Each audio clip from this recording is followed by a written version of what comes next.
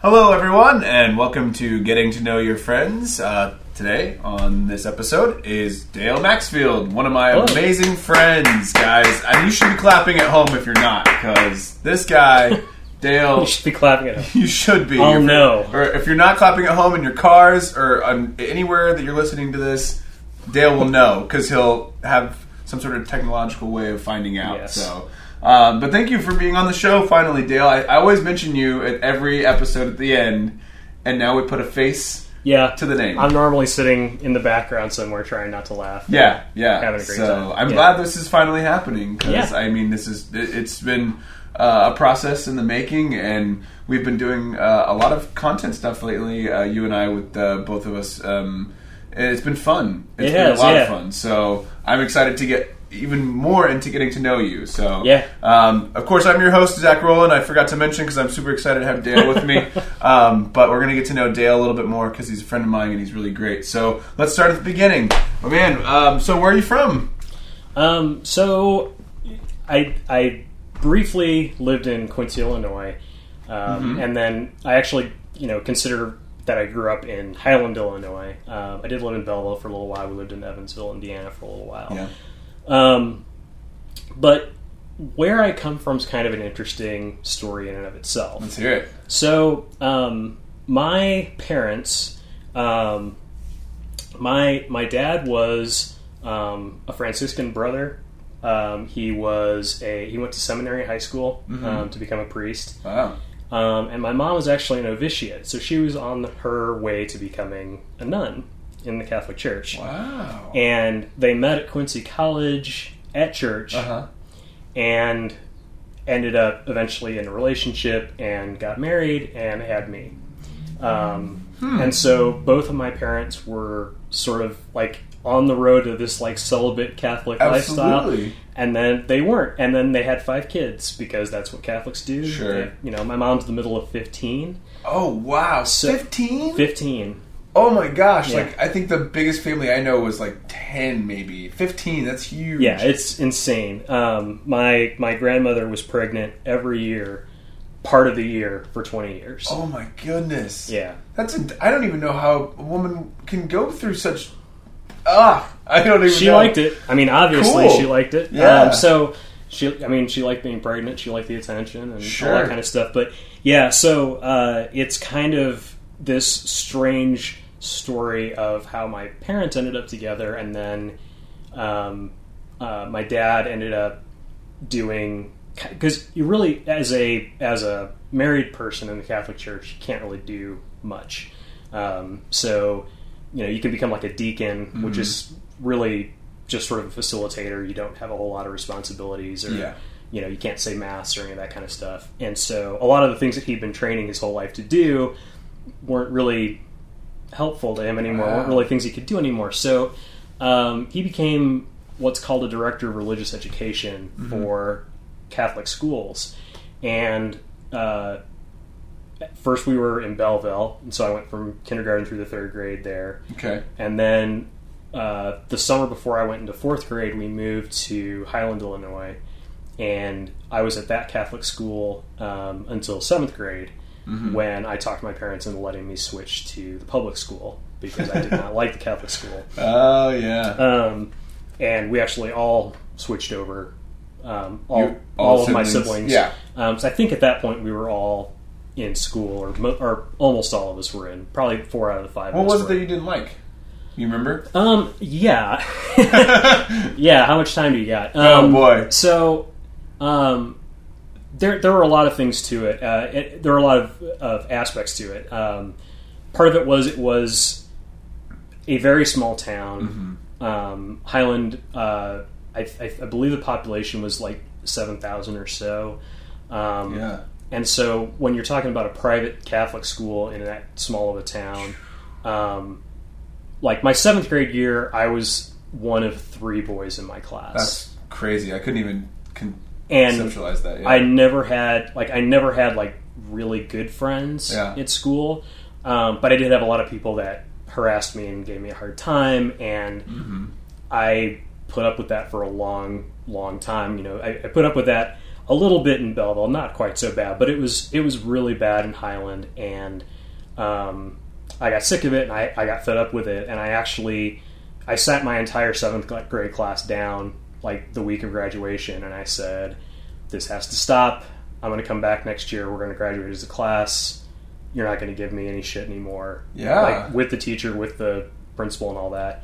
And then this story kind of got back to my parents, and they were like, do you want to go to the public school? Like, yeah, we've been talking about that for a long time. And it actually, the reason that it took that long, and, you know, in retrospect, all of this stuff makes sense, but when my dad switched us out of a Catholic school, they fired him. Oh my gosh. Because he wasn't sending his kids to that school anymore. Politics. Yeah. That's nuts. Which, you know, I mean, part of it is, what's really strange about that is that, like, one of the perks of him working there was that, you know, we didn't have to pay tuition.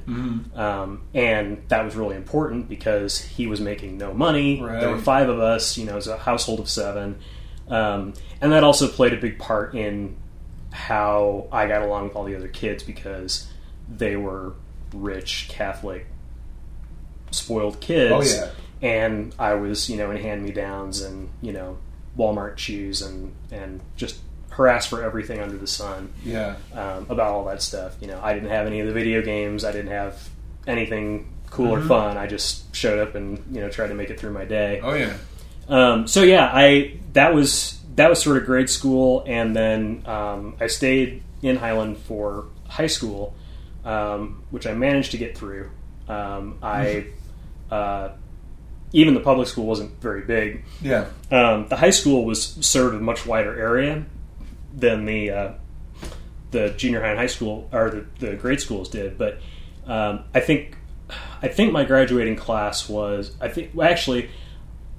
want to say that the entire school population was 800 people. Oh, okay. There's like 800 high school students. For 4 levels? For 4. Okay, yeah, 4 grades. 4 grades of high school. Wow. And so my graduating class was 200 kids, 100 boys, 100 girls. And even there, it was sort of like I had some people that I liked and some friends and that kind of thing, but it really just wasn't working for me. And I have very much and to this day continue to have very much I will go and figure it out type of learning style. Oh, yeah. I'm going to jump off the deep end and just immerse myself in this and find out how to do it, make all the mistakes, and I'm going to become an expert in this the hardest possible way, the fastest possible way. Yep. And school doesn't really work that way. So, I can say that again. So, yeah. So, the only reason I think that I graduated high school, the only reason that I made it that far was we had super low the requirements, the number of credits you had to have to graduate from this high school were pathetically low. It was like 17 credits or 18 credits, something insanely low like that. And it was feasible that you could get that many credits in 3 years without breaking a sweat.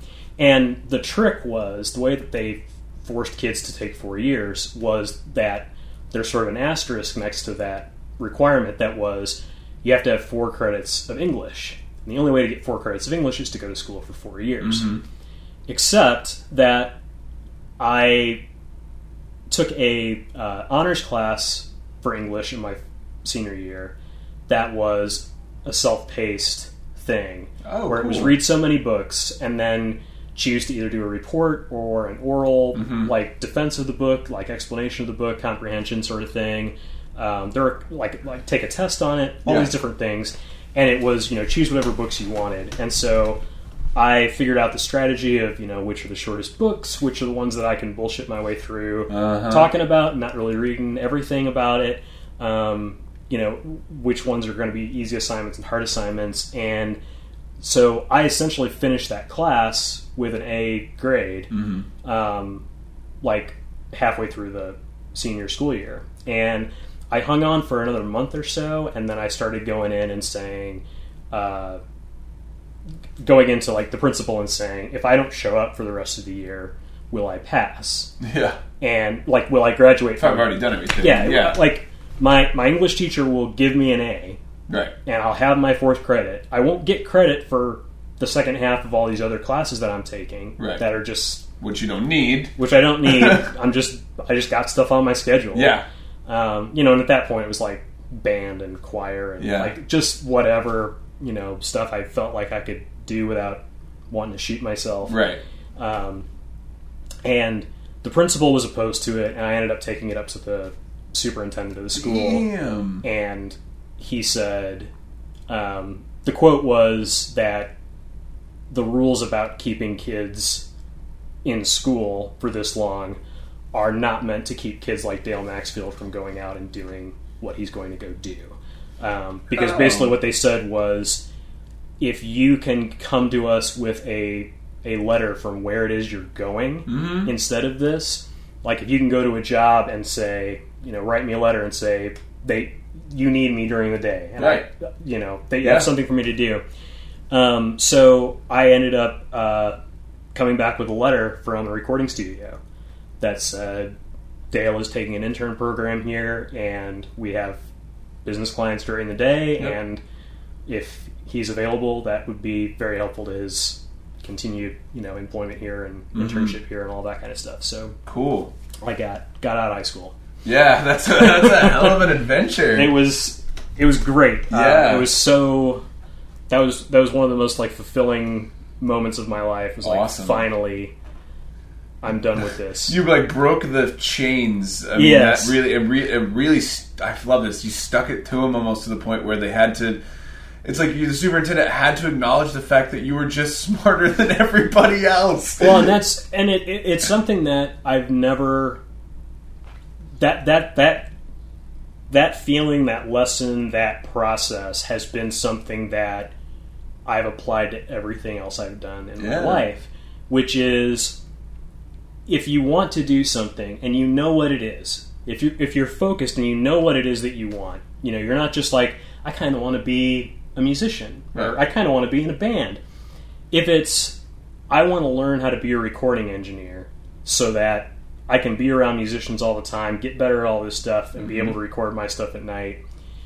If you have that level of a goal, and that's not even really a long-term goal, that's a short-term, maybe a year or two of my life that I'm going to spend doing this, getting good at it. If there's always the direction that people sort of lay out for you, which is, you put in your time doing this, you sort of learn the ropes a bit, and you pay your dues. Exactly. Yeah. You pay your dues, and you get eventually you kind of work your way up through this. And my process has always been, I just keep asking until someone says yes. So if someone says to me, well, you need to go pay your dues and do a couple of albums and learn how to do some other stuff, or they say, well, we'd really like you to stay in high school for the rest of the year, it's like, I'm just going to keep asking. There's no point in me not asking until I find somebody that wants to say yes to that, and just never settling for less than what I really want. Yeah, so that's good. That's a good life lesson to learn, especially at that age, because so many people don't get that. I think I might have gotten that at one point, but then I lost it for a while. Yeah, and now I'm getting back to it, because it's important to do the things that you want to do, and it really is. I've got to get that same mentality down. It really is, and I paid for that.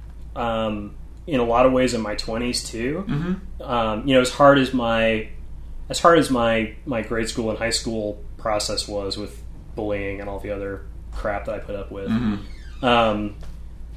sort of skipping college and going straight into recording, which led me into web development, which led me into advertising, which led me into video and IT and all this other stuff.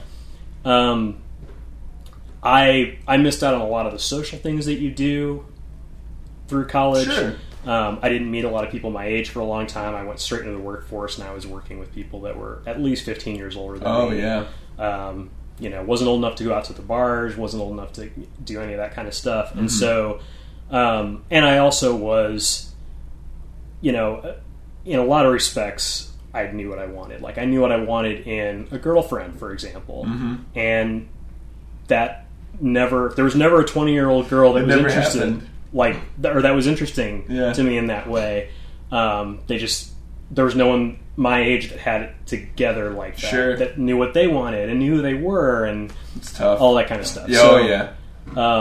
For me, I know you talk about how kind of 30 is when you sort of get things together and sort of figure things out. Mm-hmm. For me, 30 was more like everyone else finally caught up. It was finally a thing where I wasn't hanging out with people 10 years older than me to get what I needed. It was more like, oh, you guys, I remember you guys. Yeah. I hated you guys 10 years ago, but now we're cool. Right. Thanks for getting your shit together. Yeah. Way to, live. You got through your first marriage, and now we're good. You actually have done something.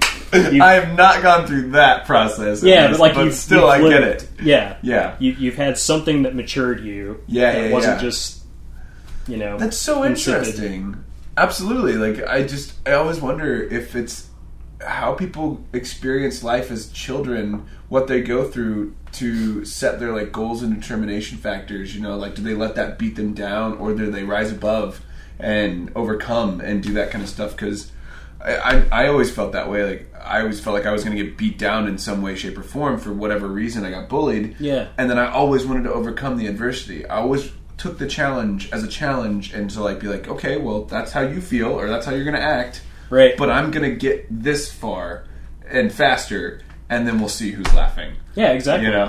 Yeah. That's awesome. You figure out your own stuff, man. I'm not here to solve your problem. I'm really not. Yeah. I'm not, Yeah. Do your thing, I'm going to do my thing. Right. Yeah. So where has that all kind of led you? I know we've kind of had conversations about you've been here and there and here and there. Yeah. What was next? So I did, it was my earlier in my senior year, our choir director had this idea to do a concert of all original music. So the choir was actually writing the songs for the performance, and I submitted 2 songs that got put on the final performance. One was a piano solo that for some reason this is a choir concert, but I was allowed to play this piano solo in. And the other one was a choir piece that I wrote. Mm. And as they were talking through, what else could we do to make this even better? How can we improve this whole experience for everybody and make it more exciting? I suggested getting it recorded. Getting it professionally recorded live that night, putting out a CD, and trying to fundraise with it to buy more equipment for the choir and that kind of stuff. And they were like, that sounds like a great idea. They were everybody was really excited about it, but they were like, but I have no idea who we would call or how we would do that. Yeah. And I had whatever the local paper, it might have been a Spotlight magazine or, one of St. Louis's Riverfront Times or something like that. Sort of like the pitch in Kansas City. Yeah, something more local. But they had ads for this place called Keywood Portable Studio, and it was a fully fledged recording studio that they could take mobily and set up and record you wherever you were. Wow. Come out and record your concert. So the school hired them, and they came out and did the show, and I got introduced to those guys and ended up going out there to do the mixing process and all of that stuff for that choir CD. So immediate hands-on almost. Yeah, and I basically talked them into letting me have an internship. And part of it was they were very grateful that they'd gotten the school's business because I'd put that all together. I'd had the idea, I'd tracked them down, all of that stuff. So, and I was willing to come in and work for free, obviously, as an intern. And so I just went and really got into that, really started learning all of those things. And that kind of started another pattern in my life, which is I go and I try something that I think I really want. Mm-hmm. And I think it seems on the surface to be a perfect situation where, at the time I was 17 years old, and I was recording, I had a band in high school of my own, this like really progressive, crazy band. Progressive in like what genre? I mean, like progressive rock, like 70s Genesis kind of stuff. Yeah. Like 8-minute songs with movements and fun stuff like that. No one loved it, but we had a good time. But I was doing a lot of stuff in my basement, so it was something where I felt like if I can get out of high school and I can get to where I'm, the second chair engineer at this recording studio, then I'll have a somewhat steady income, but I'll also be attached to all these people in the music industry in St. Louis, and I'll be able to put out my own CD. Yeah. Because at that time, this was 1995, nobody could make their own CD. Yeah. Just nobody. Like, no one had burners, no one had any of that kind of stuff. It was all a completely untapped thing that, there was just, you had to send it off to a special plant to get it done, and the CD making plants, I remember that. All of that stuff you had to figure out and learn how to do. And so I thought that if I could turn that into something that would just sustain me, then I could do the recording and writing and performing and stuff that I wanted to do as part of that, and have this whole life that was built around music. It was built around engineering and performing. And where that kind of started this pattern was I got into that, and I found out that there was a lot of it that I liked, and there was a lot of it that I didn't like. And one of the things that I didn't like was that the last thing that you want to do at the end of a day of recording is record some more. Or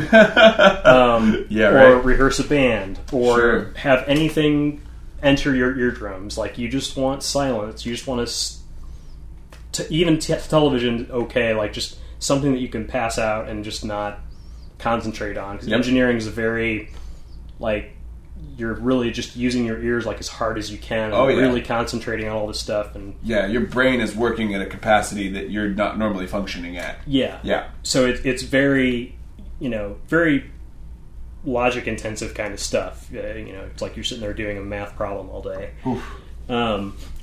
And so I saw that part of it. I also saw that the money didn't really come from the bands that were coming in and recording. It was coming from the corporate stuff. And where the money was in the corporate stuff was this very, very niche sort of thing called digitizing, which was all the rage at the time, like in the 90s. But basically what it was taking vocal recordings of people talking, cutting it up in a Unix computer. So it's all text-based, and you're trimming milliseconds. And do they even still have Unix around? Oh, yeah. Okay. Yeah. I haven't heard of that, and I don't even know why forever. But I get you. The internet's all based on Unix. Yeah. But it's Mac OS is actually a Unix-based operating system. Yeah. But it's basically recording and programming IVR systems, automated voice response.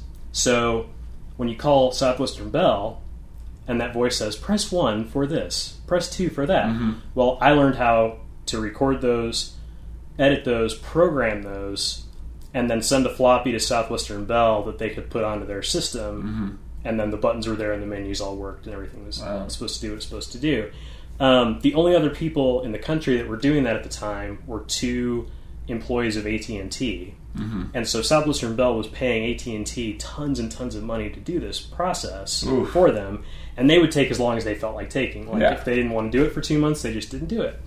So they said, well, if you can get your time down faster than them, you can do this. And this was but we have no idea how this process works. We have no idea what it's about. And I said, well, can you get me one of the programming systems, one of these Conversant decks? And they're like, oh yeah, sure, we've got a couple. We just never figured out how to use them. So I got one, and I spent 2 weeks just beating on it and trying different stuff and coming up with, slowly figuring out the process for it. Yeah. And we turned that from not knowing anything about all of that to 2 weeks later having $100,000 a year contract with Southwestern Bell. Oh, wow. To do that work. And that work was super, super easy. The woman who, and I don't know how familiar you are with Southwestern Bell in particular, but they were based in St. Louis. Their headquarters in St. Louis. Oh, yeah, okay. And that voice, there's a lot of people in this area that know that Southwestern Bell, that woman's voice. Her name's Pam. She lives in Columbus, Ohio. Oh. She would record everything and send it to me on a DAT tape, and then I would cut the DAT tape down into the Conversant process. Wow. Put it on a floppy disk, and I got it down to where we would fax them a script on a Monday. We'd get the DAT tape on a Wednesday, and I'd have it programmed and ready to go at the end of the day on Wednesday. Yeah. And we would send it in the following Monday. We would wait and send it in the following Monday. And so we were already super fast compared to AT&T, but we were also building in this like buffer. Yeah. And so whenever every once in a while they would come along and they'd say, I know this is crazy, but if there's any way we can get this like Friday instead of Monday, oh man, we'll do what we can do. Yeah. I'd like go hand deliver it on Friday, like I just finished it. And we were heroes, and it was great. Golly, that's so great. And that was the first time. That was like just after I turned 18. That was the first time I actually had regular access to a computer at all. Because we never had one at home. I never owned a computer until I was in my 20s. Wow. But I actually ended up eventually working in IT and running my own IT business. So I got as deep into computers as you could get. Sure, for a long time. Yeah, you didn't have to start out heavy because once you found your way into it, once it found and it found its way to you, you were just immersed immediately. And it was one of those things where if I had gone to college and gotten a computer science degree, which I never would have done, I never would have figured out as quickly that recording wasn't the thing, that music wasn't the thing.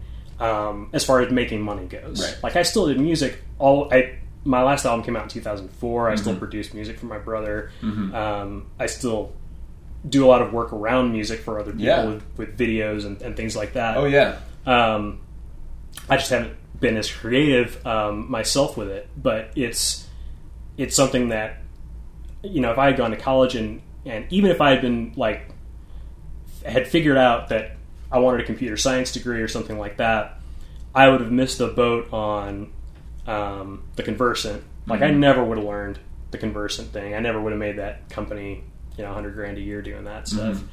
I probably would have missed the boat on web design, which was also just exploding at that time. 95, 96 was really when the internet was taking off. Windows 95 made all of that stuff super easy suddenly. And, I can only imagine.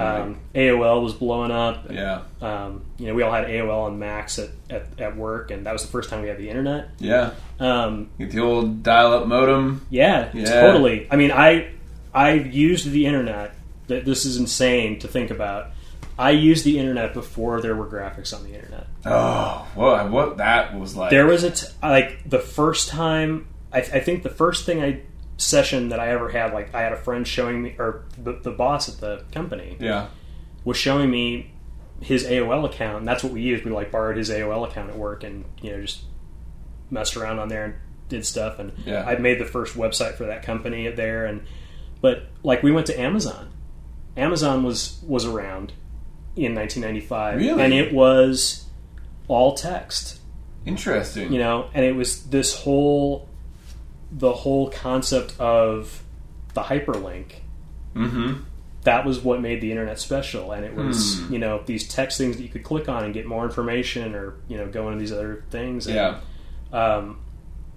and then the next version of Netscape came out and it had graphics. It was whoa, this is blowing us away. And because I think that's what I had first when I remember getting internet was we got the AOL stuff, but Netscape was what we had, and I never had that without images. It was always Netscape was the jam for many years, and it's so that whole period, just how I was sort of right on the edge of that wave that whole time. And I ended up with the recording studio that I was working at, they ended up going out. They eventually went out of business, but they fired me and another guy because basically what happened. There was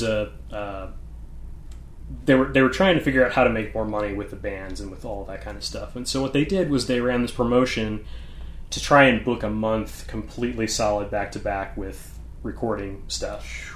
So the chief engineer was doing that work, and I was doing the business work, the Conversant stuff, that was really making the money. And they didn't quite book the entire month, so they did kind of a development deal with this artist who is sort of a Mariah Carey type of singer, like that sort of style. Yeah. Was that like R&B, I guess? Yeah, I mean, it's like that, Something. like top 40 pop sort of thing. Yeah.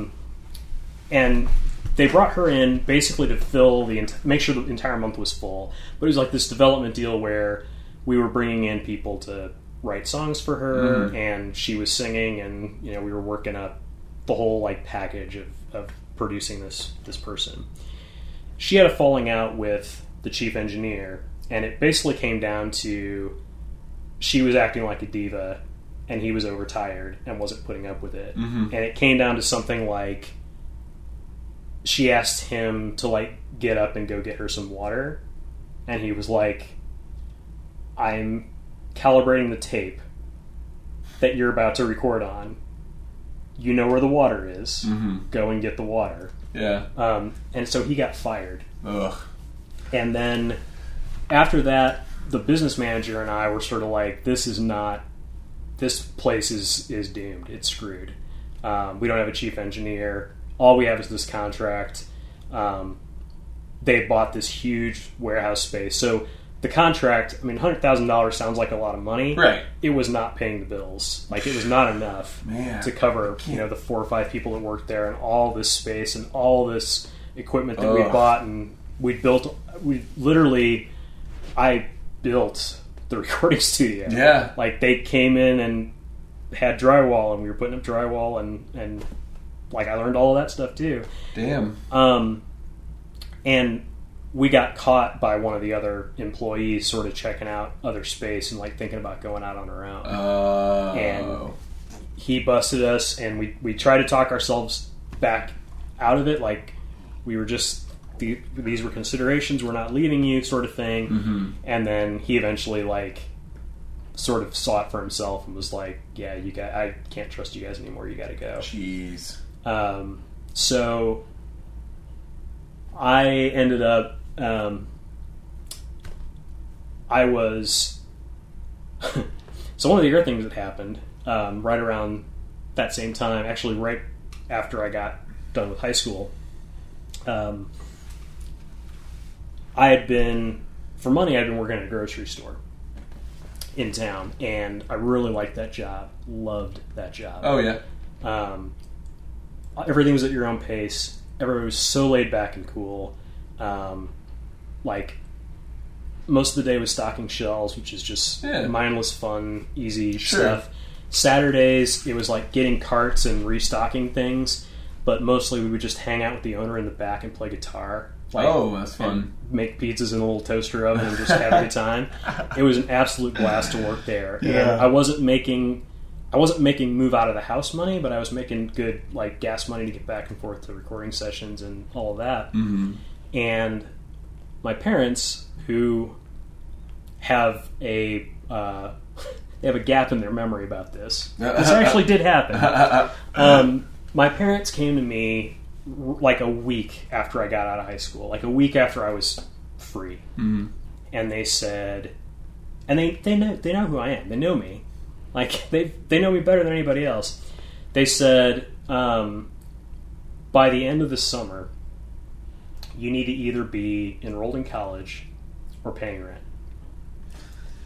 And that was completely out of the blue. Yeah. And it was completely counterintuitive,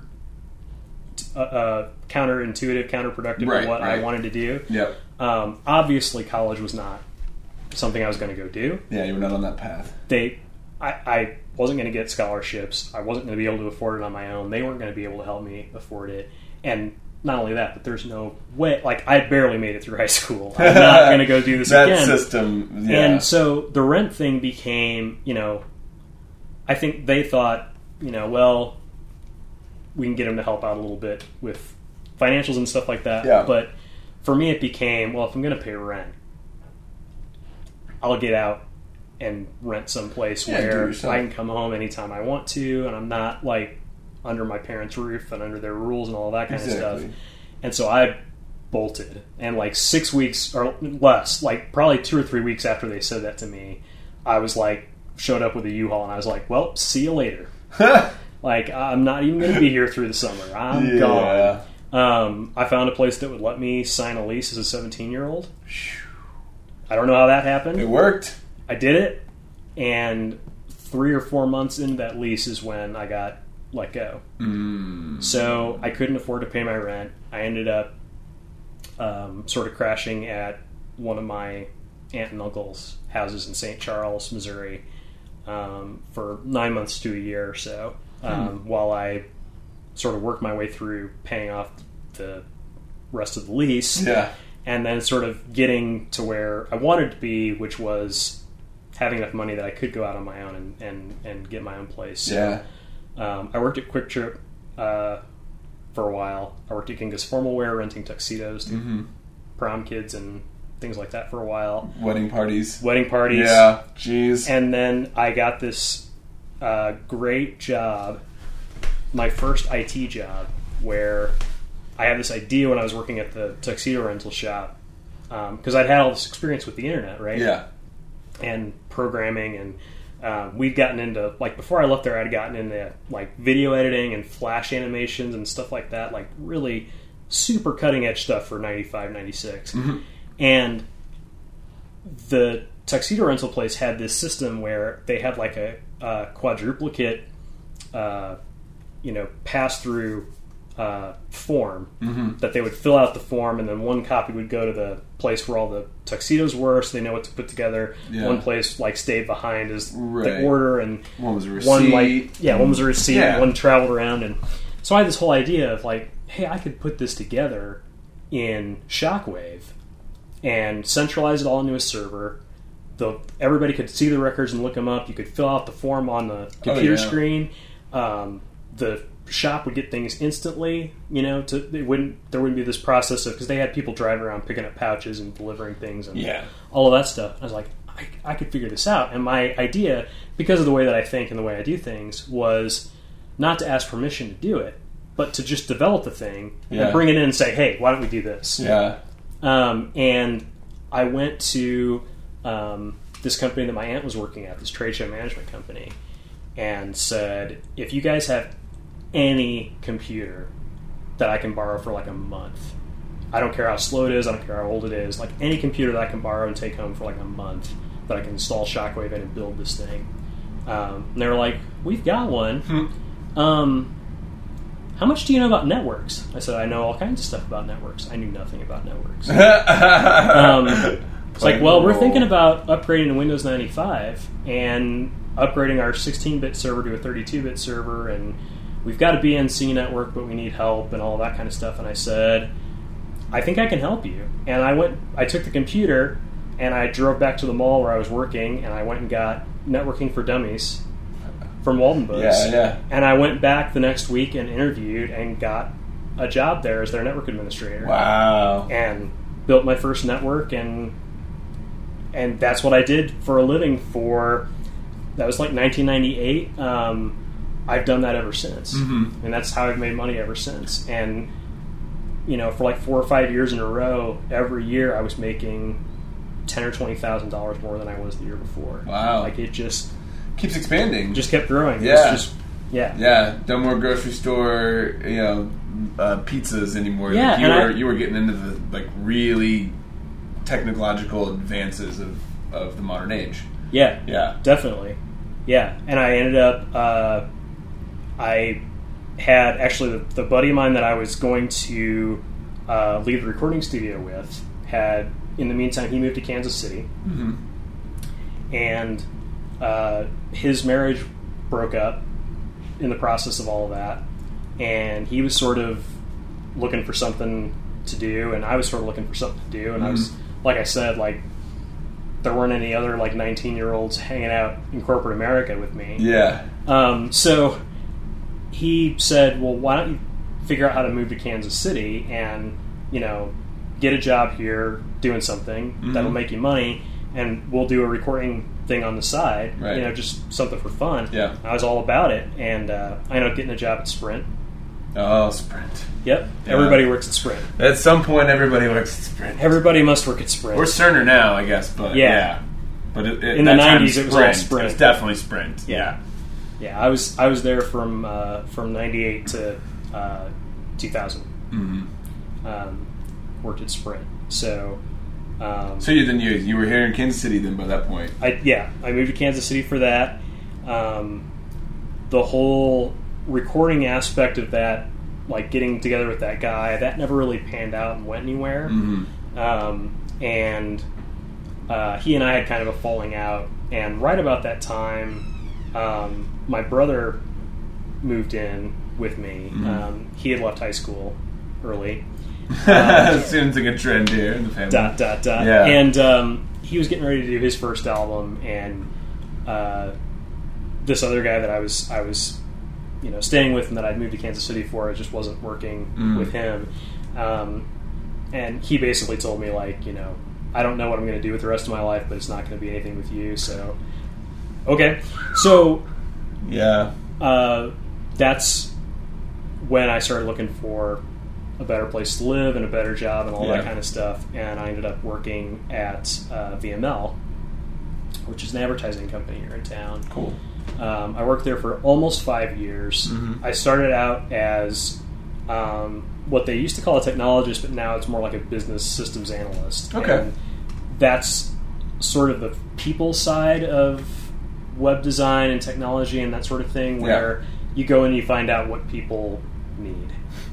You go and you find out, you know, solutions that would make things better for them, or you know, maybe they need a form to capture people that are interested in their product, or maybe they need, you know, whatever that was. Yeah, just I would go spec it all out and then hand it over to the programmers, and they would build it. And I did that for like a year or so, and realized that they had a pretty good handle on technology for that stuff, for what they were doing, because they were an ad agency, but they had this whole technology arm that was building websites and that kind of stuff. What they were missing was quality control. They were leaving all of their quality control up to the sales department. So it was basically, I would spec something out, the programmers would build it, we'd present it to the sales team, you know, all inside the company, and the sales team would look at it for a couple of minutes and go, cool, and send it to the client, and then something would break, or something wouldn't be the way they wanted it, or wouldn't work the way they were supposed to. Yeah. And so I built a department there that was just quality control. And so all we did was test all of these things that they developed in-house. Interesting. And built that whole thing up. Wow. So, man, yeah. It's like one thing from scratch to the next thing just from scratch. Just keep making them up. Yeah. Incredible. So then that was like you said, that was after. So that was in like what, the 2000s then, early 2000s. Yeah, I started there in September. I actually started there a year before September 11th, 2001. Okay. So I started there in 2000, and I left like a month shy of my 5th anniversary. And I left to help out a friend of mine who had started an IT company, this development IT company, and within a couple of months of doing that, of leaving and coming on to do that, I basically took over the company. Oh, wow. I bought him out and took it over, and I ran it from. I took it over in early 2005, and I ran it until I sold it in 2010. And I worked in it in sort of a consulting capacity until 2011. Dang. And then started just kind of doing the things I do now, which is I do consulting here and there, but nothing that I have to show up for every day. Right. It's all project work. it's all again, like a lot of niche stuff that other people don't do. So like there's a number of different consulting firms in town that know if they need this specific kind of work done, they can call me. Yeah. And if the client's willing to pay what I ask them to pay, I will be there and I'll do it. Nice. But I charge enough that I don't get taken advantage of as far as like being put to work all the time. And it's also something where I can work 3 to 4 months of the year doing that stuff and then not have to work the rest of the year. That's so great. But you've worked so hard for it though. Like, I mean, to say the least, you put yourself into all of these situations to grow and expand and learn. Yeah. And so like, yeah, I love that. I love that, like, and it's like, it's not even like this thing of being like, well, I'm just bored all the other time. Because then you find out these other amazing projects. I always have to have something fun to do. I always have to be learning something new, mastering something I've never tried before. Yeah. And I always like to be a step ahead of, I loved writing the first wave of the internet. That was such an exciting thing to do. The stuff I'm doing now with video and the stuff I'm doing, with content creation and helping people collaborate in new and exciting ways. I mean, that kind of stuff I really get into. I still get into music production. And one of the things too, I mean, I also, I mean, I want to be sincere about all this and honest about all this.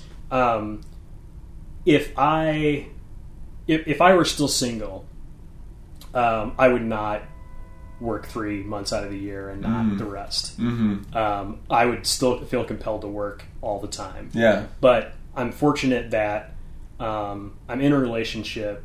I'm married. Yeah, absolutely. But I'm in a relationship where my wife met me literally like 2 or 3 months after I started running my own company.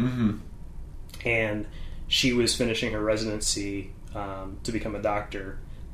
So we were both working insane hours and spending every like free time that intersected with one another together. Yeah. Even if that meant she was asleep on my couch and I was watching a movie. Yep. Because that's what a lot of our early, our first couple months together was like. Yeah. But she understands what drives me, what satisfies me. She knows when I'm having a good time. She knows when I'm having a bad time. She knows that when I go to work for 9 months in a row at some place that I don't really like, that it's not great for me. And so the stability of her job and the fact that she loves her job and she gets paid very well as well makes it to where I don't have to feel guilty or worried about there not being some kind of a safety net. Yeah. Where if I do go a year without a job, I'd feel like a bad, unsuccessful guy. Yeah. But I would have a place to live still, and and someone to still love you, right? And a family. Exactly. Absolutely. I wouldn't be like getting thrown out of the house or anything like right. that. So. Yeah. Wow, that's incredible. Important. Yeah, that's really great. So, it seems like such like you said, a fun and interesting story of where you come from. I mean, because it's just it's a ride, Yeah, every step is just so. There's so many weird things, so many bizarre things. I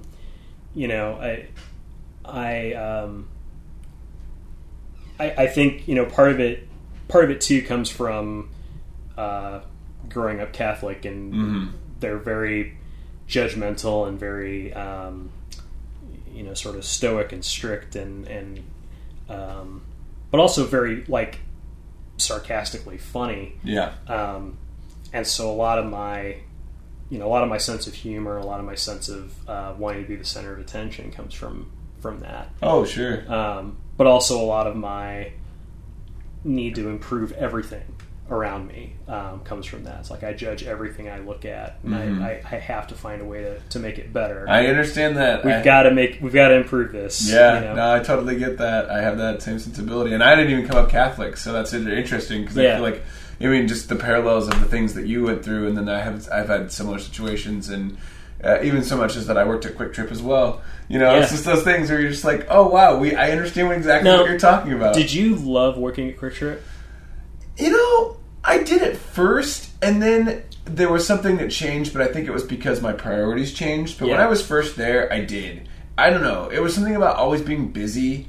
It was always something going on. Like, you had to be doing this or doing that and doing that. And it set me... It was because it was one of my earliest jobs. It set me on a path to always look to do that. Yeah. Like, I never stopped trying to not be busy. So, Quick Trip it's a unique experience to work there. Mm-hmm. And everything I said about the grocery store is true about Quick Trip, but even more so. It's even better of an experience. Mm-hmm. Because Quick Trip is all corporate owned. Yep. So there's no, franchises, and you're not dealing with the owner of that store or any of that kind of stuff. Mm-hmm. You start out there as a clerk, and you come in and every day you do a shift walk. Yep. At the beginning and end of your shift, you go clean everything and restock everything and all that stuff. And you run the register when they need help, and you do your thing, and the employees leave you alone, the customers leave you alone.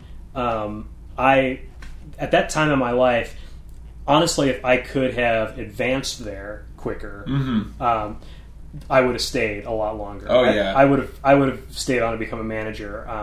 I just needed the money so badly that I ended up taking the more lucrative job at the tuxedo place, right? Which that job just sucked. I couldn't imagine. But I got to be an assistant manager, so yeah. I got to make the big money. But yeah, Quick Trip was just so great.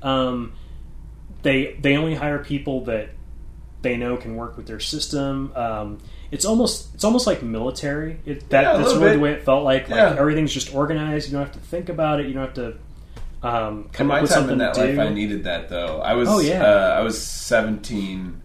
That's when I 16, 17 when I started, and I needed that. Yeah, I had responsibilities then. I had a car, I had insurance, I had a credit card. Definitely, and it was like, you got to get your shit together, man. I tell people to this day that where they're between careers or they're just like, man, I just need something. I just need some job. I was like, go work at Quick Trip. Yes, it is such a great experience, and if you can get on their managerial track, you're golden. Their managers make great money. Yes, they do. And they put you on a path. I mean, you work there, you start there and you can become a manager in 5 or 10 years if you really put your if you really work toward it. You're gonna make it put happen. your nose to the grindstone and you can get that done. Yep. And it's not hard. It doesn't require a lot of skills. You just have to show up and do it, and tell people thanks for coming and come back, and we'll see you again. See you next time. See you next time. Yep, all that stuff. Holy cow! Oh my gosh, we've been going for a while now, so we got to flip the script on this. Okay. And you got to ask me questions because man, we just get so into that, and you're just like, well, we're going the rhythm and go for it. Yeah. So I told you we could never do a 45-minute episode with me. Not possible. There's too much to talk about. Yeah. And flipping it around, asking you questions. So, what was your early childhood and family life like growing up? Like what, where did you grow up, and what was, do you have brothers and sisters? Did you have parents? All that kind of thing? Yeah. I was born to a single mother in Kansas City, Kansas. My biological father was not around, and so my mother raised me for the first 10 years of my life, and I was a single child to a single mother. And that was an interesting experience. I gained a lot of dependency there. My mother was everything to me. I didn't know any other things. My grandmother, she was also there for me a lot too, but I didn't know any other real sense of family other than the nurturing care of a woman, which is kind of interesting because I kind of feel like I've had a way to be more, find more empathy and be more, I don't know, emotional sometimes when I need to Sure. be, because I always had this amazing support and emotion in my life. And I'm not saying that men can't be that way, but No, I totally Yeah. understand what you're saying. yeah, like oftentimes when you're growing up and you have a father there, and there's either one's a disciplinarian and one's the helper or whatever it is. But my mother had to do everything, and then my grandmother also had to do everything, because even my grandfather, he wasn't really around a lot. He had to work and stuff like that. And so I grew up in KCK, poor, very poor. Oh my gosh, like we lived in like a 1-bedroom house with leaks and insects, and like I can remember my earliest memories of coming home and the front porch being covered in spiders and being terrified because I'm a child and I don't know what's going on. Yeah. But my mom fought really hard and worked really hard to get us away from there. She worked at this department store called Ventures for a long time. Yeah, I remember Venture. Yeah. I think did Target eventually buy them out, or Kmart? I think it's Kmart. I think it was Kmart. Yeah, because they turned the Venture that my mom worked at into a Kmart. Yeah, so. We had those in St. Louis too. Mm-hmm. So it was so she did that for a while, and then she also would work at like a hair salon, and she would work 2 or 3 jobs to just support the bills coming in and a child, and a reckless one at that. I was a terror. I think when I was younger, I was disobedient, and because I didn't have that real steady disciplinarian to like keep me on track, or like a father to really hold me down. It was like whoever my mom was dating, or like my uncle I had, sometimes. But I mostly had women around me first 10 years of my life. It's interesting because that's a very common thing that a lot of people grow up that way. Mm-hmm. A lot of people in I mean, we're almost the same generation. Yeah. I'm just enough older than you that you'd be considered like a millennial or a Gen Y or that sort of thing. And I'm like late Gen X. I'm like on the younger side of the Gen X side of things. Yeah. But yeah, I mean, a lot of my friends, especially once I got to high school, were children of either divorce or of single parents, single moms. Yeah. And I think hit big then. I think for boys growing up, that has there's a real impact on all of that. The whole like sort of the way that you either have a single mom who kind of teaches you to be a feminist almost in a way, or if you have one that just sort of gives you kind of a boys will be boys sort of pat on the head and sends you out. It's sort of this thing of how close to like having pornography hanging up in your room as a kid you're allowed to be. Like you can tell a lot about how strong of a presence or how strong of a force that is in your life. Yeah, that's actually pretty funny that you like how much pornography can you have hang up, because that's pretty funny. By the time my mother got remarried and I finally did have a stepfather and a disciplinarian, I felt like the rules got a little bit looser. It was weird. Because I did have like half naked women hanging up on my wall, and it was no big deal. Like I was 16 and into Playboy, and it was like, well, my dad had Playboys, like my stepdad had Playboys, so it was like, okay, whatever, like, and my mom was just comfortable with it. It wasn't a thing. So I always felt like there was a very openness, but it wasn't like it was open to the extent to where I could do anything, because I got in trouble all the time. Sure. But at the same time, my mom always supported me. Even if I had to be disciplined, she still eventually was like, did you learn your lesson here? I'm trying to get you to understand what's going on. Well, as a single parent, I mean, you have to have a relationship with your kids that is, even if I can't yet, I need to trust you more than I probably should. Oh, yeah. Because I can't watch you around the clock. I can't. Oh, yeah. I can't absolutely control everything about your life, so I have to trust that's what's going on. Yeah. And in my, for me growing up, I had both my parents. My parents didn't divorce until I was like in my mid-20s. It was actually shortly before I got engaged and got married. My parents split up. And my dad is now a Catholic priest. He went back. He went back. He went back. He went back and found his Full thing. circle. But my dad, interestingly, my dad was a single kid. Uh-huh. And my mom, like I said, was the middle of 15. And so in my household, my mom was the parent. Uh-huh. And my dad was just he was a presence, and he, like, would tell us not to do things, or we could get in trouble with my dad. Right. But my dad was just sort of living his own life and doing his own thing. And he liked kind of being off by himself and listening to records in his room. Yeah. So a lot of, the majority of the actual parenting of me was my mom. Yeah. She was a stay-at-home mom for the first couple of years of my life, and then ended up going out and doing some other things. And she actually became a pretty strong feminist when I was like in high school. And so that was a really interesting thing to go through, where for me, the whole, like, and the reason I bring up the whole, like, pornography thing is that is really to me that's sort of the identifier of how you're raising a son, how you're teaching, how to treat women, how to be in relationships and all that sort of stuff. There's way more praise. I mean, like, that's how I feel. Like, I wasn't ever, I was allowed to, like, be okay with, like loving women and being with that. Yeah. I was way more open to things too. Yeah, and with the feminism aspect of it, like, I had, it was one of those things where there were so many things that just sort of opened in my mind at the right time that I became, like, I never really dated heavily or, like, tried to,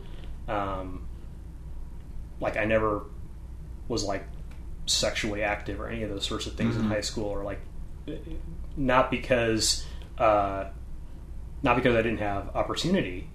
I did, but it was one of these things where I needed to feel like I had an actual relationship with a woman before I would go in that direction. Like I said, that never happened until my late 20s. Right.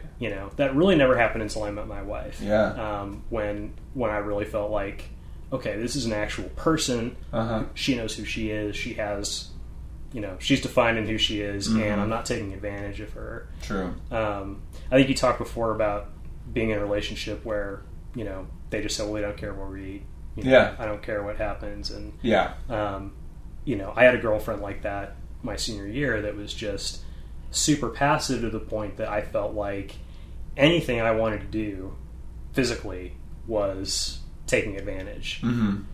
It was like, she was into it, she was happy with everything, and she liked being in a relationship with me, but she just didn't have a backbone. She had a personality, but she didn't share it with me. Yeah, and you didn't thing. feel, I think that's like, you maybe didn't feel challenged at all either, Exactly. Yeah. That's important to me. Yeah, it's super important to me too. Yeah. You have to be a passionate person about whatever it is that you're doing, and you have to be independent. That's super important to me as well. So yeah, like that. Yeah, but that was all the things that I hate to say that that's like, like the complex or whatever, but like that's all the things my mother was. She was compassionate. She was independent. She was in my eyes, this woman who could do anything. Yeah, and I always, and that's what I always felt like I needed someone else in my life to have, that person that could always do anything, but also could challenge me and also love my flaws, because nobody's perfect, and you're gonna have things that happen, and you're gonna make mistakes, but that person's gonna be there to support you. So it was a lot that I learned early on, and I'm honestly grateful for it. Because thinking about how I know my biological father, that would have been a nightmare. Yeah, I think I would have turned into a thief, probably end up in jail, probably got in with the wrong crowd. My mom supported me in art. She wanted me to be successful. She promoted me to be intelligent. She tried to set me up for all the things that I wanted to do. Yeah. She never tried to thwart me from anything other than hockey. That was the only one thing she never let me do was hockey. It's incredible. Just to afraid have for that. your safety. It was too much money. Oh, okay. we just couldn't afford it. I was already playing football and soccer, and I was like, I'm gonna throw in hockey, and she was like, no hockey. But yeah, that has carried over so much into my adult life to the point where I don't know, like I've done many crazy endeavors, like yourself. I've gone on and like I did this thing, and I don't know why I went to college. It wasn't for me either. Like I'm grateful for the experience, I guess, but I'm in more debt now with nothing to show for it than I ever was beforehand. Yeah. And I would have, had I just moved and gone and done what I wanted to do, which was, at the time, 18, I wanted to move to LA and be an actor. So I should have just moved to LA and at least tried it. Who knows? Instead, I got caught up with, I'm not regretful of my relationships, but I got caught up in a relationship. And right. At the time, I was very passionate about that relationship. Yeah, and, I mean... Nothing is. I mean, everything you do, especially at that age, is you're experimenting and you're finding your way. Mm-hmm. And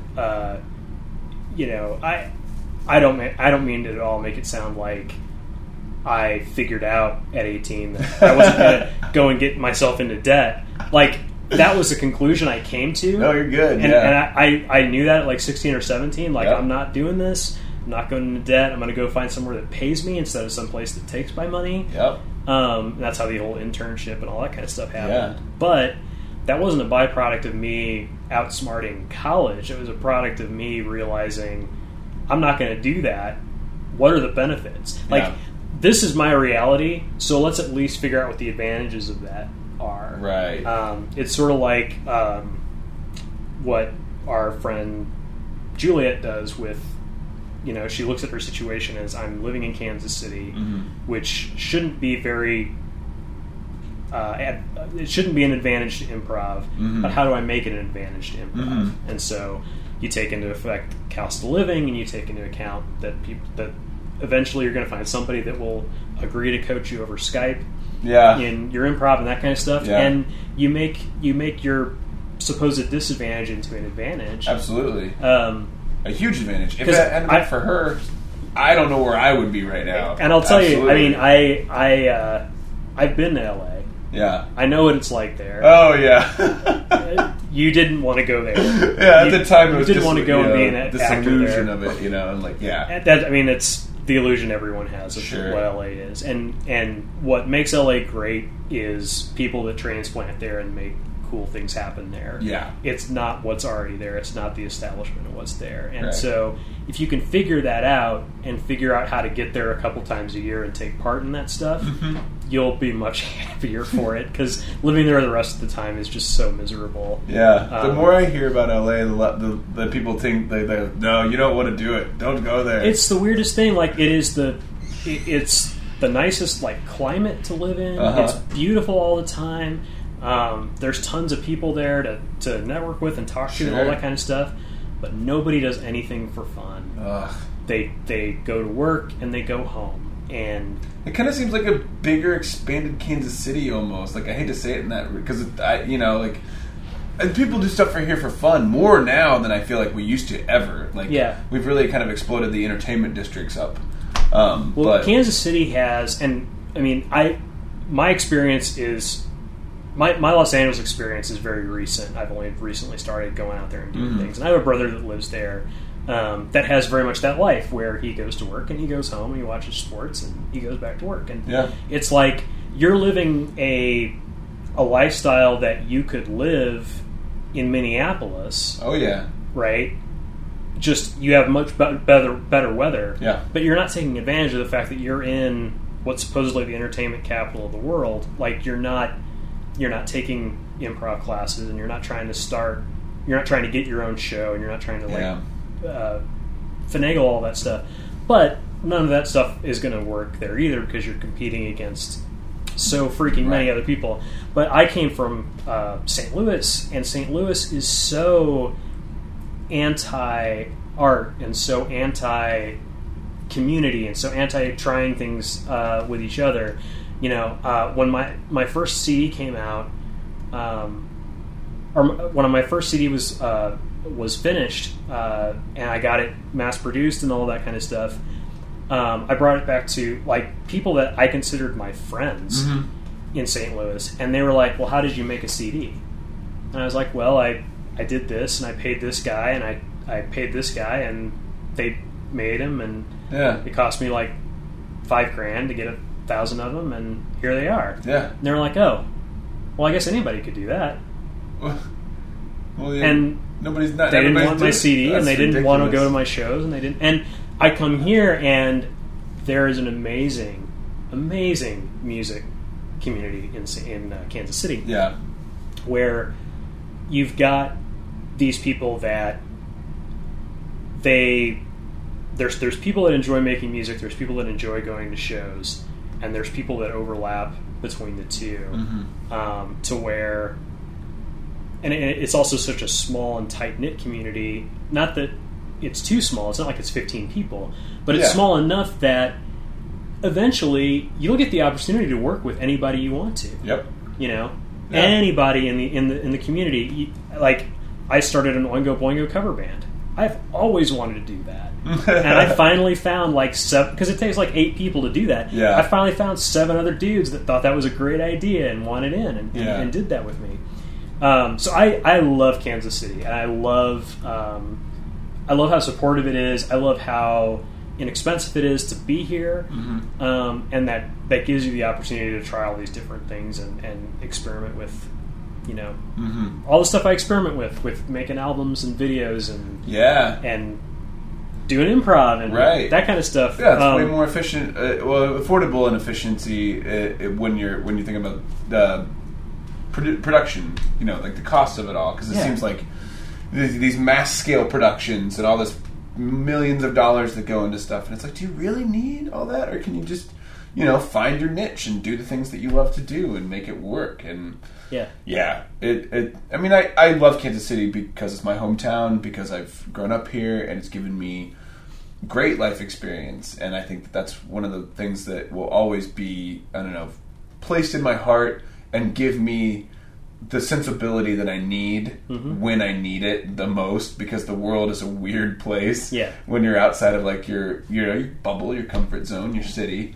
And so I don't know, I'll always have that compassion, I think, that's with me. Absolutely. That will be a Kansas City, I grew up here, Midwest kind of thing. Yeah, so. And those are, like I said, the coolest people in LA are from the Midwest. The coolest people in New York are either from the Midwest or they immigrated to New York. Right. There's very few second generation people in those big cities that are on the edge, that are cutting a new path or blazing a trail. They're just, because you get used to what you grew up around, and then you don't try to expand it or push it out. From there. The other question I was going to ask you was, I don't know how we're doing on time, but we're going, so let's keep going.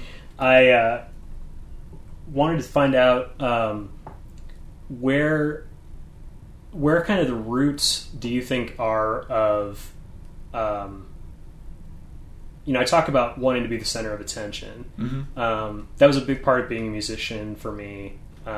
It's a big part of the stuff I do with comedy. To the degree I do things with comedy. Where do you think that comes from for you? Do you think that has like a basis in wanting to make your dad, like entertain your dad? Do you think that comes from, is that just something you've always had? Have you always kind of wanted to be? Yeah, I look back at it now, and part of it comes from that, but I don't think it was so much as like trying to entertain my father, but I always tried to get his attention as a child, because I thought that if I did something entertaining enough, he would stick around. That's exactly what I mean. Because I feel like people that are extroverted, like most actors are, and funnily enough, improvisers are kind of split down the middle. Like there's like a whole bunch of them that are introverts that like they just somehow found their way into this. Yep. But there is that sort of like people that talk about, I watched Saturday Night Live and I was like, I could do that. I want to do that. Yeah, I had none of that. Yeah. I didn't start watching Saturday Night Live till I was in high school, and then I barely even watched it. I've watched so little Saturday Night Live, I don't even care. Yeah. It's really funny. I even asked my mom the other day about what my early comedic influences were, and she's like, we didn't have TV, you just did stuff, Yeah. And eventually there came more and more and more, but I never had that desire to like do what they did. I always wanted people to just like be cool with me being around. So did you like dress up in your room and play with the mirror and stuff like that? Oh yeah. I put all kinds of dress up. I would put on makeup. My mom's got pictures of me with like, I have like a bedpan on my head. I was using it as a sailor cap.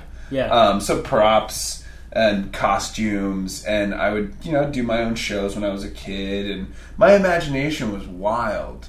Yeah. And I never let it, I never let it get restricted. And I would tell people that I was like, I told these kids at my daycare that I was the Goblin King because I had just watched Labyrinth, and I was infatuated by puppets and the fantasy and everything. And I knew none of the other kids had seen it, so I could convince them that I was the Goblin King and that was my kingdom and all this stuff. Yep. And that's how I became the weird kid. Oh, yeah. So many communities. Yeah, I would do soliloquies from the court jester and like all these insane things that I'd memorized from movies and me too, all of that kind of stuff. And it was, it's interesting because I like into like high school and early into like my 20s, like I knew like I liked to perform, and I was always comfortable in front of a crowd. I was always comfortable making a crowd enjoy whatever I was doing, whether it was music or acting or, so I did a little bit of theater and stuff like that in high school. And I liked acting. It wasn't ever something that I like wanted to do as a career per se. Mm-hmm. Sort of the way that improv isn't something that I want to do as a career, but it's something I enjoy and it's something I'm comfortable with. Yeah. And it's an interesting thing to learn how to do. But the whole... I sort of fought against the idea that like I would take a personality test and it would tell me I was an extrovert. Mm-hmm. It's like, but I spent all my time in my room writing music and pretending to be Robert Smith, and like that doesn't make any sense to me. But what finally came together for me about that was that not all extroverts are jump on the table, look at me extroverts. A lot of people are extroverted in that they want everyone else's validation of what they're doing. Yeah. They want everybody around them to say, you're cool, you're good, you're all right. Yeah. What you're doing's good. Yeah. And that was so true for me growing up. It's still true today. It's still something that I need on a fairly regular basis. I need people to tell me, man, you're awesome, you're doing a great job, I love the stuff that you do. All of that stuff, that really feeds me. But I'm also like, I'm very fortunate in that I'm in a really good, solid marriage, and I have a great family and a great support system with friends and all that kind of stuff. To where I don't have a negative validation at the beginning of the day. Like I'm coasting on. I'm coasting on what I did last week, and so I'm still good. Yeah. And that I think I see a little bit of that in you too, where it's not so much that you're creating because that's just who you are, and you've got to be in front of people and all that kind of stuff. It's more about you want to make friends. And you want everybody around to be your friend, and you want everybody around to accept you and like you for what you're doing. Yeah, that's pretty much pinpoint it right there. I mean, that's a lot of it, because I do enjoy people, a lot of the times. And, I don't really care for a lot of people that are, I want to say big personalities, because I don't think I'm a big personality. I think I'm a fun personality. Mm-hmm. And big personalities freak me out, because it's like they have to have...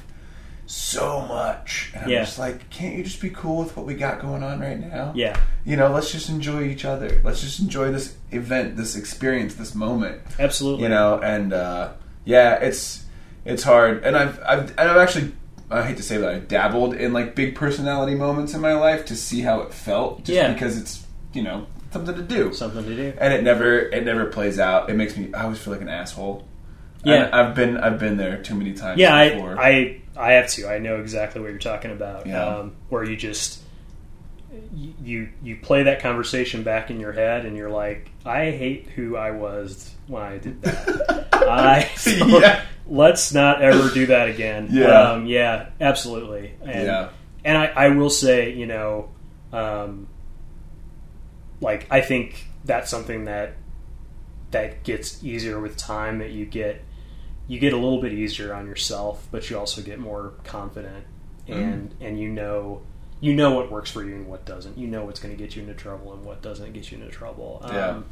And honesty is really a huge part of that. Like, really being honest with people about what your situation is like, and what you're trying to get out of what you're doing. You know, if you're stringing somebody along and you're saying, you know, I really want to be in this improv troupe with you, when what you're thinking is, I want to take that guy and start a writing group, and I don't care about the rest of this, but like, play along with, you know, this game I'm playing.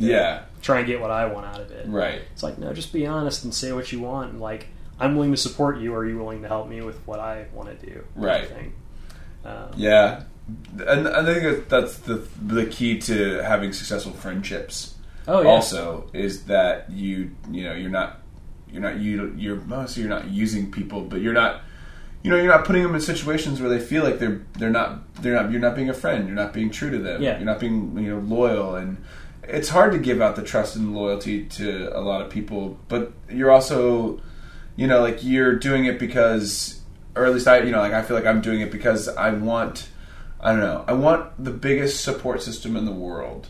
And there's nothing you can't do with a good support system. Yeah. You know? And the people that support you are the people that, you know, like, will catch you when you fall. If anything happens, they'll give you that validation, but they'll also be honest with you if you're honest with them.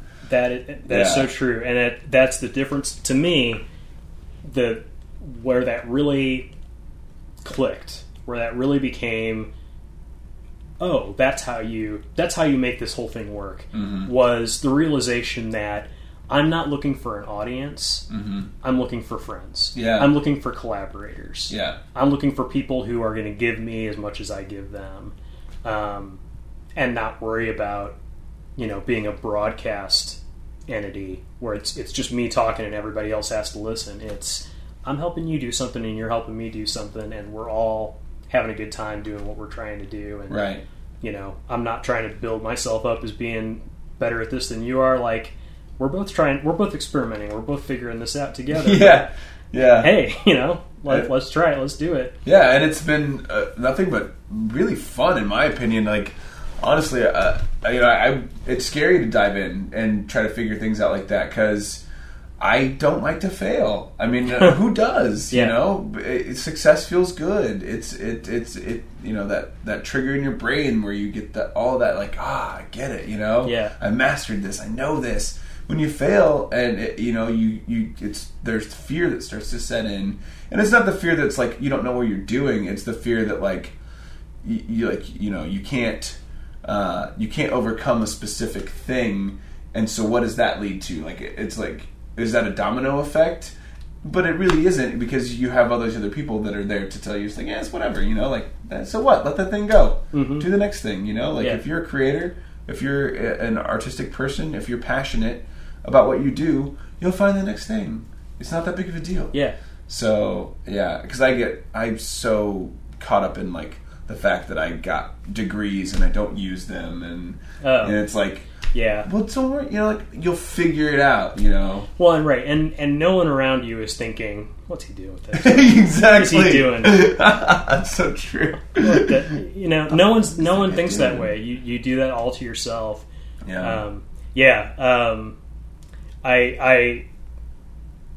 We met right about a year ago, and it's this interesting this interesting thing of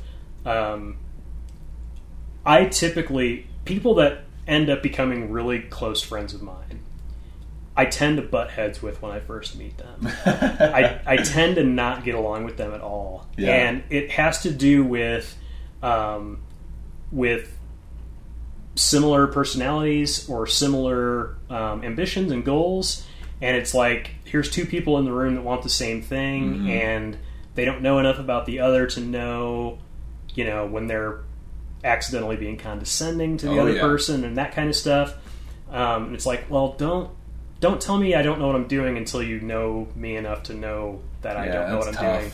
And that's really hard. And with taking improv classes, I took level 1 with Tim Marks at KCIC, and Tim is a great guy. I really like Tim. Now it seems ridiculous for me to say this, but the first class that I had with him, I didn't like him at all. I hated that guy. Like, he was telling me everything I was doing was wrong, basically. Right. Like, you're making lots of jokes and you're making everybody laugh, and stop it. It's like, why are we here if we're not making jokes? Like, that's what I'm here to do. Right. To be funny. But like learning, he's actually teaching me something, and then, the two of us getting to know each other personally, that becomes more comfortable, and, now we become friends and all of that. And then I went on to level 2 with you, and that ended up being a 2-3 class, which was kind of weird in and of itself. Right. But I had this, coming into it, I had this thing of, I've seen short form and I've seen long form. And like I mentioned earlier, I had this band in high school that was a prog rock band, right?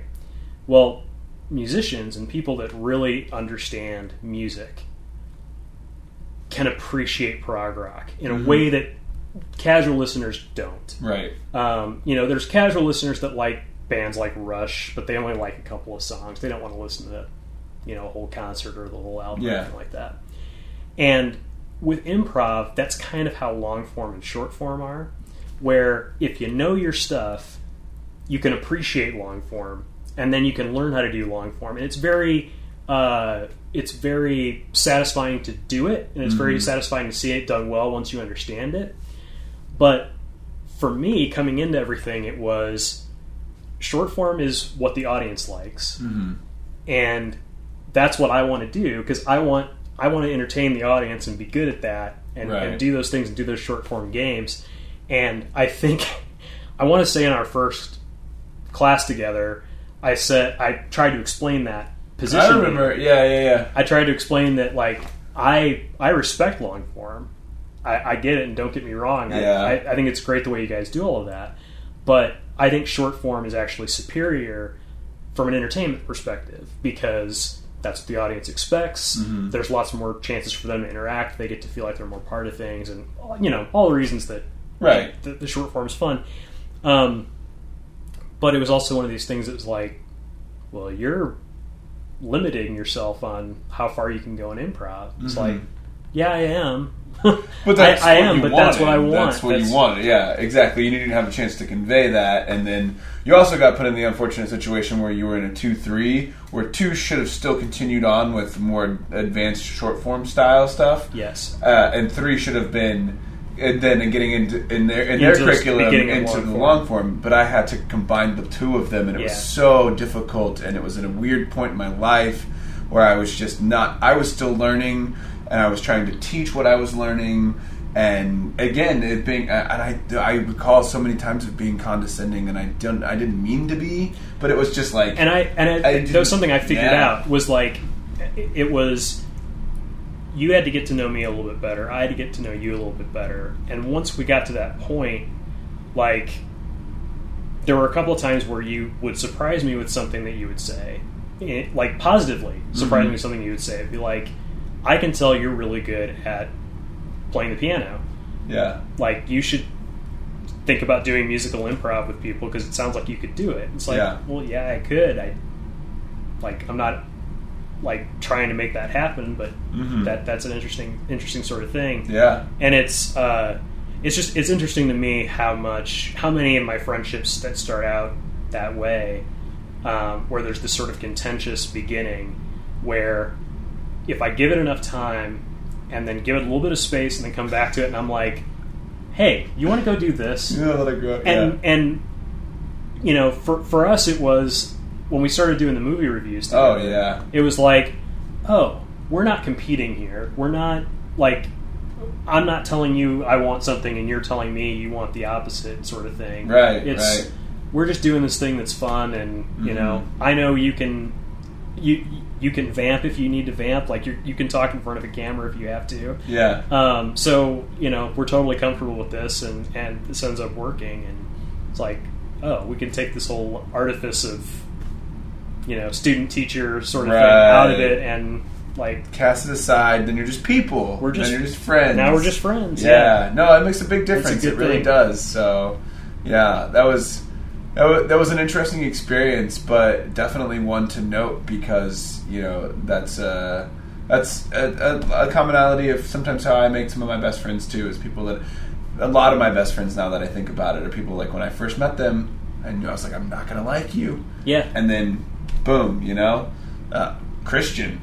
And Christian and I have even talked about this, and I was like, we hated each other when we first met each other because it was like, we were like, well, blah, blah, blah, blah, blah, you know, we went both on the same things, but then when you boil it down, it's like, no, we're just like-minded individuals that need to get to know each other better. Absolutely. So, yeah, that's really true. And we have done a double episode, yeah, Dale. I knew we would. You see this? This is...